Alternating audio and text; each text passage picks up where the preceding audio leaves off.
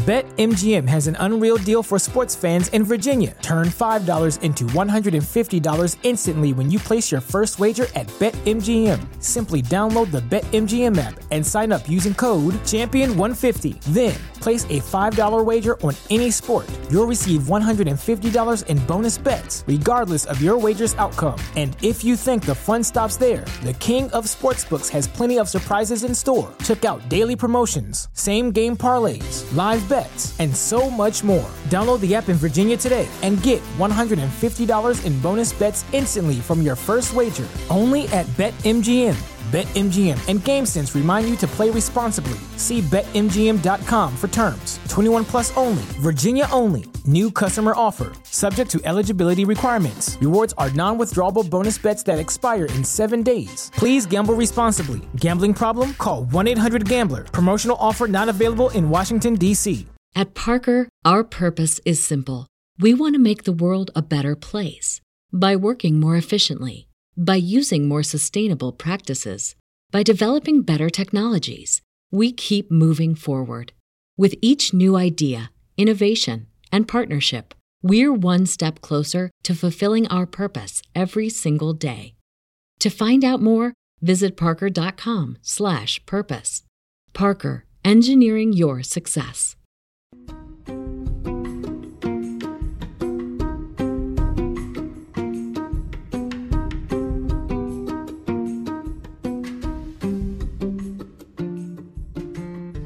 Welcome to Future Rich's podcast.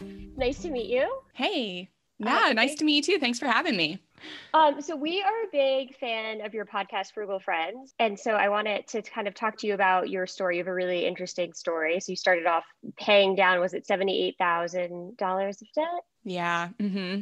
That's intimidating. It was. And I spent a few years being intimidated by it and kind of just ignoring it. I kind of was in that from the time I graduated with my master's until I got engaged.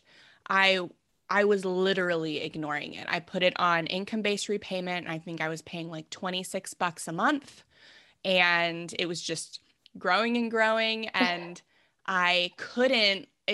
Just looking at every time I logged in, I had anxiety. So the only way to not have that anxiety and that guilt kind of lording over me was just to ignore it. And so that's what I did for a while. And then my fiance said, I want to pay off my student loans. And I was like, good luck. Have fun with that. Like, I'm ghosting mine. But yeah.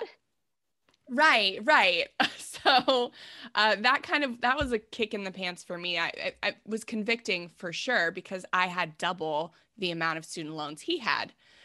So that was the start of me confronting what I had and what I had to do. So did you guys sit down together and he said, okay, this is like what I have, this is my plan. And you were like, okay. And then did you I'm just curious because I feel like that obviously that's a change in your entire financial life, right? Like to confront it is really where the change starts to happen. Absolutely. It was, so I knew how much I had, in the back of my mind, but we had to sit down and have that conversation. And I didn't know that's the conversation we were having when it started. So, but we were newly engaged and he brought it up as a way of being like, this is what I want to do. This is what I'm going to do. I'm not going to force you to be with me, but like, think of the things that we could do if we were debt free. Like, what do you want to do? What are your wildest dreams? And like, we could feasibly accomplish them with our debt. Job prospects. Yeah. If we don't have the debt. And so that is what got me on board, was that kind of like guiding me into it. And there was no nagging, and I was pretty quick to hop on board. Cause I think what I really needed was a partner in it. I couldn't do it alone. And so that was really crucial to me. So that was what got me on board. And we thought initially it would take us 5 years I was working part-time, like my full-time job would only give me part-time hours. So yeah. And he had a job, but it was down south. And so when we got married, he left that job so that we could live in the same city. And so when we started, he was unemployed. Oh my gosh. And So you like unemployed and you're working part-time hours and you're like, okay, we're going to get rid of this debt. Yes. And it was, so if you're waiting for the perfect time to start, I was just thinking that it's not going to happen. Not going to be one. And I think maybe starting from the bottom was helpful because every time there's always, you take like 2 steps forward, 1 step back, it seems like in the beginning. And so every time we took 2 steps forward and 1 step back, it still felt like progress because Travis would get a job. I got a weekend job. So we were always making progress that built momentum. And so by the end of it, about 6 months in, we realized, oh, we can pay this off in 2 years. That's so fast. Cause like, I always like to say 2 years is like 24 months because people feel like 2 years sounds like a long time and it's really not that long. No, in the grand scheme of things. And I'll be honest, it felt like an eternity. Would I go back to those 2 years? Yeah. You couldn't pay me enough. But I'm thankful for having gone through those. It took us 23 months. So I'm thankful for all 23 of those months for how they grew me. And it was hard, but I've been debt-free for 3 years. And so we've been debt-free for longer than it took us to pay off debt. And so that is crazy to me. So feels like it's long when you were in there. That's no way to get around that. But it is not, paying off debt is not a long-term thing because it will take you less time than what you think it will take when you start, if you stick with it. Is that because once you're committed to it, it feels so good to see the number going down that you kind of did you become more aggressive once you got into the phase of we're going to pay down this debt? A little, that's part of it, but you are the worst at personal finance that you will ever be right now. Like you are the worst at it. It's true. You can only get better. So the more we figured out what side hustles made us the most money and started doing more of those versus, driving Uber or something, we made more money with side hustles, but we had to figure out those things for a while before we got there. And when I started doing no spend challenges, I figured out what are the things that I want, what are the things I value, and what are the things I'm just spending on habitually that I'm putting in my budget because I always have. But in reality, I don't care as much about them as I thought I did, or there is something I care about in it. But that's the free part of it. I don't have to spend money to get that part that I want. So it takes time to learn these things, but once you learn them, you just start building momentum. And so you're gaining speed every time you learn a new way to increase your income or lower your expenses. So that is like a perfect segue because I was going to ask you because I feel like I give a lot of advice because it's one or the other. We either need to decrease your spending, right? To change your situation, we either need to decrease your spending or we need more income, right? Because otherwise we're going to stay where we are. So what did you find worked the best for you? Because I know I was going to recommend that our listeners go to the No Spend Challenge because I'm a big fan of what I like to call $0 days, where you live on what you have and we don't spend, you eat the food in the pantry that you already have, right? Maybe that's not what you want for dinner, but that's what you're going to eat for dinner. And you don't spend any additional dollars. So, because I did that a lot when I first lived in New York and I was on a really tight budget, I would have like the middle of the week be $0 days, even if that meant walking a mile because I can't take a cab because it's a $0 day. I love that. Yeah. So what did you find worked best for you? Was it a combination of lowering expenses and also side hustles? Because I know you mentioned the side hustles. It was for sure a combination because even the whole time we were paying off debt, I was on this 25-hour per week schedule. Like I just could not, it was a small business and I could not get more, but I was an acupuncturist. So the job, cool. I couldn't just go out and get another job. Like that was the best job in the city for me. So I had to prioritize. I got a second job on the weekends, and then I also did data entry. Okay. And I love the challenges like the no spend challenge or the pantry challenge. Those were the ways that I lowered my spending. I'm very all or nothing. And so if I'm not completely engaged, I'm completely disengaged, which may not be like a healthy thing, but that's honestly me. Yeah. So challenges and competitions are a way we can stay engaged when we're trying to accomplish any life change. It makes it a game, and games, people want to win. And it's not like you're competing against, like, for a prize or something. This is like an intrinsic motivator that you're competing against yourself to see how far you can go, how good you can be. And intrinsic motivators are far more powerful than extrinsic. So I love the no spend challenge because it forced me to pause and think about why I was buying something or why I was going to buy something. So much of our spending, so much of our day is habit-based. And so if you have intentional habits and healthy habits, that's great. But when you haven't started to build those habits, you have to take a pause. You have to take a breather before every habit so you can think about it. And so that's what the no spend challenge forced me to do. And that was how I And you just reduced came my up with this on spending. your own? You were just like, I did not start. So the way I started No Spend Challenge was just like everybody else. Like, I think so in my book, it starts out, my first No Spend Challenge was when I was in college and I had $7 in my bank account. That was the first one. And so I started it as just a way to save money. I'm like, take everything out. And just, all or nothing, go all in. And it wasn't until I did a few and was able to look back in hindsight to see, oh my gosh, like after that no spend challenge, I just stopped going to happy hours all the time. Like I just stopped and instead kept going with the, inviting people over to my house, because on the challenge, obviously I'm not going to happy hour. I'm inviting people to my house. And so I just kept going with that unintentionally afterwards. So I could see it was just stopping me long enough to get a little creative with, like, I have to say no, but I don't have to say no hard stop. I can say no, but let's think of a, creative way I can get the same desired result without spending money. Without, have the fun evening with your friends, but without the loss of, that money that you need for something else. Yeah. Did you know that Future Rich offers 3 online classes in partnership with SUNY Ulster? Well, you're in luck. We do.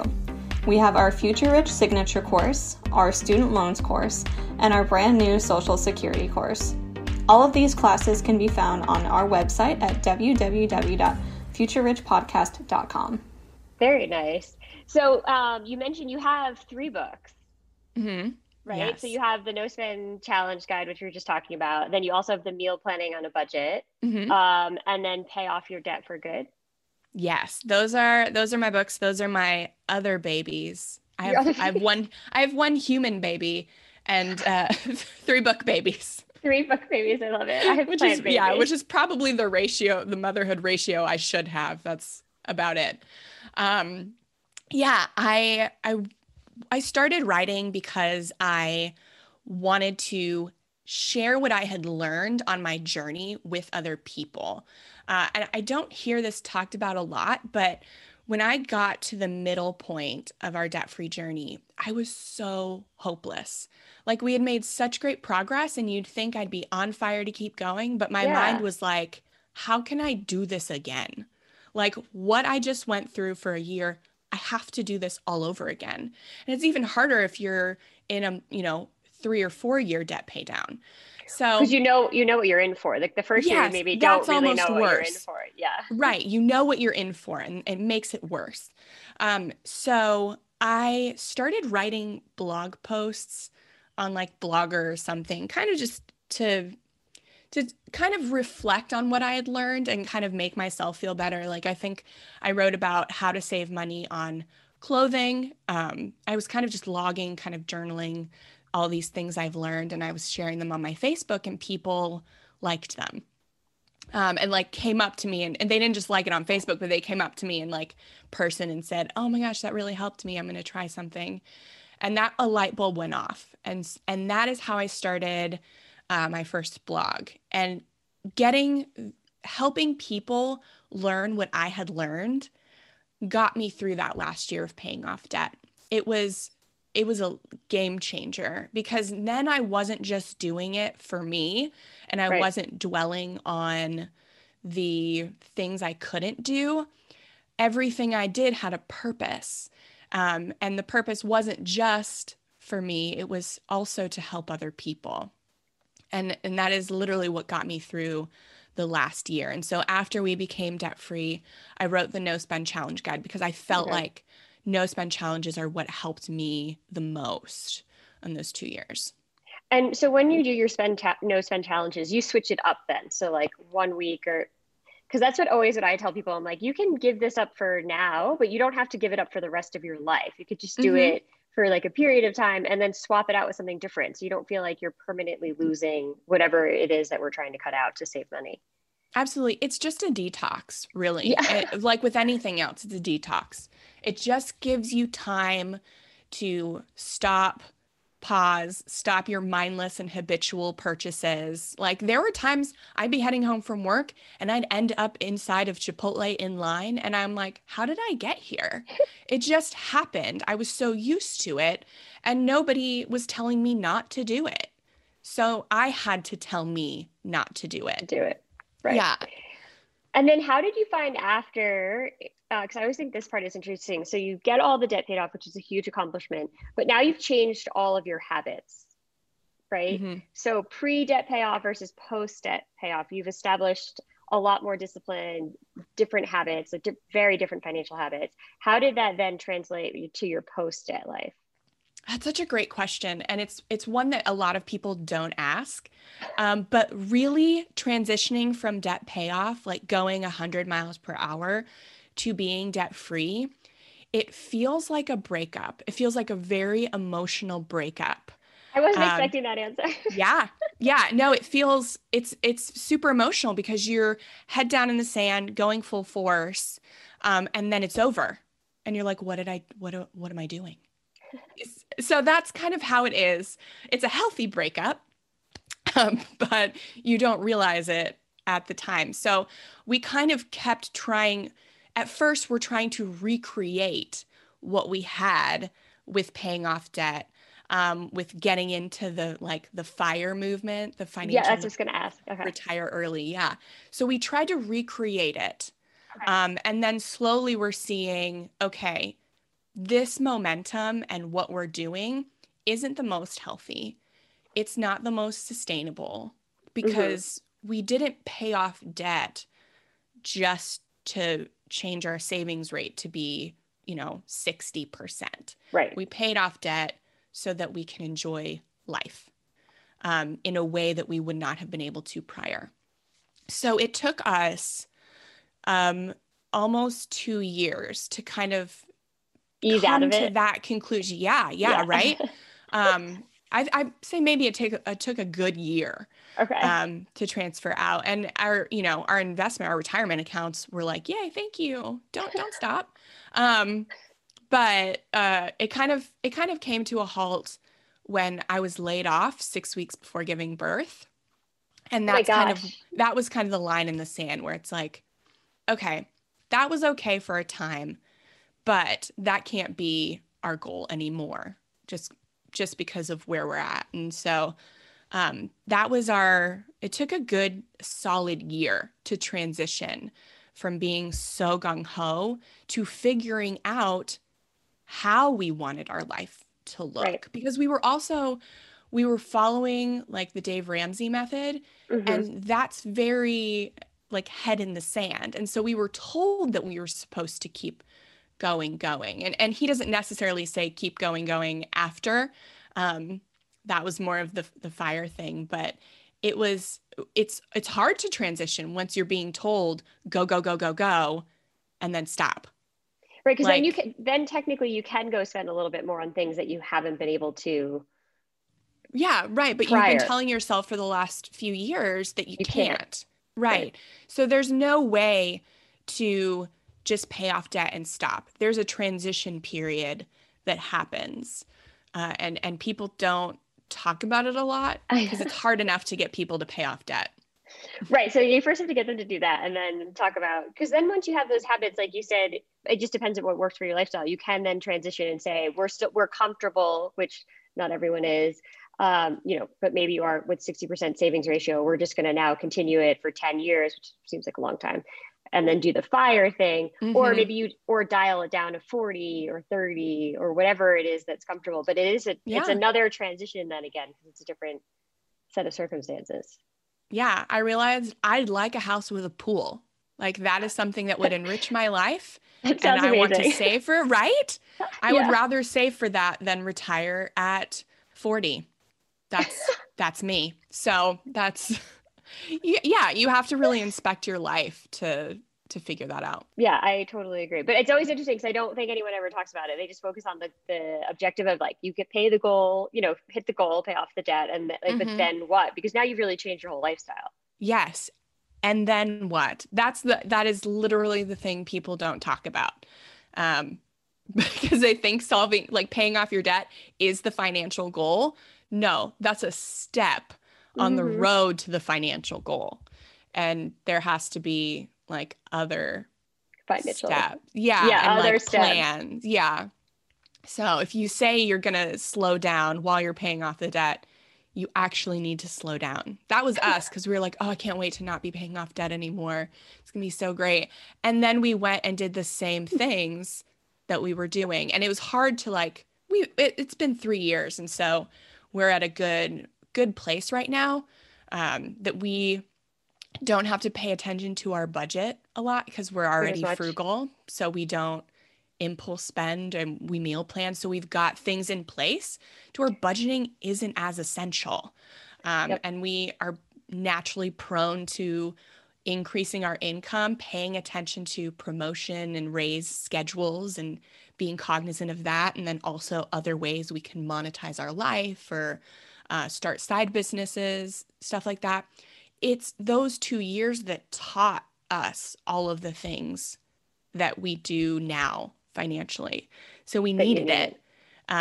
But we don't need to replicate it for the rest of our lives because then you retire and then what then? Yeah. It's just another step you haven't planned for. Right. I mean, then what are you going to do? Right. It's a good idea. But what then? Yeah. Because now you've sacrificed everything to get there. And now you get there and you're just prolonging the breakup.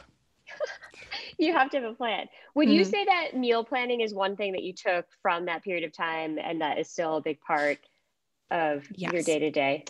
Absolutely. Because I don't like to cook. I like to eat. I don't either. But I don't like to cook. Right.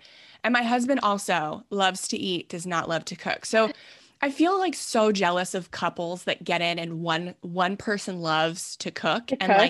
What a great life that is because everybody gets to work in their power. And we are kind of fighting our power. We both love to eat and neither like to cook nor do dishes. So, and I have one of my best friends loves to do dishes. And I was like, oh, you are a dime. Your husband's so lucky.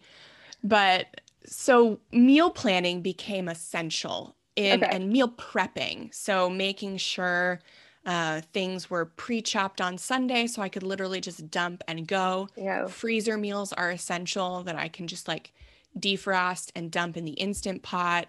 Anything to make it easier. I buy pre-chopped veggies, lots of frozen stuff. Anything to make it easier. That's the name of the game for me. Less work because if it's work, I won't do it. And I found that it's more important to lower the barrier to entry and maybe spend a little extra on something pre-chopped or get something frozen than to cook what I really want. Because what I really want is tacos and a margarita. But that's not sustainable. No. So I was going to tell our listeners, obviously you have the 3 books, but they should also check out your website where they can get the No Spend Challenge. And then also check out your podcast, Frugal Friends. Mm-hmm. which they can find. And I agree with you. I don't like cooking either. So I will definitely have to check out your book about meal planning, because it's a great way to save money. And then probably also takes a lot of the work out of it. Yeah. And I will say I pay for meal planning services maybe like for 6 months out of the year. So things like Cook Smarts, eMeals, Cook at Home. Sometimes I get tired of meal planning. And so I'll meal plan for a few months and then I'll pay for one of these services, and I'll go back and forth to give me some variety. But yeah, it's been a game changer for sure. Yeah. And I have all of my books on the sidebar of my website, modernfrugality.com. Literally every page but the homepage. I should probably get them on the homepage, but they're on every other page of the website. That's easy enough to find, though. I feel like I found it really easily. Good. Okay, good. Well, we'll wrap this up for our listeners. Thank you so much for coming on. This was so fun to chat with you. Yeah, thanks for having me.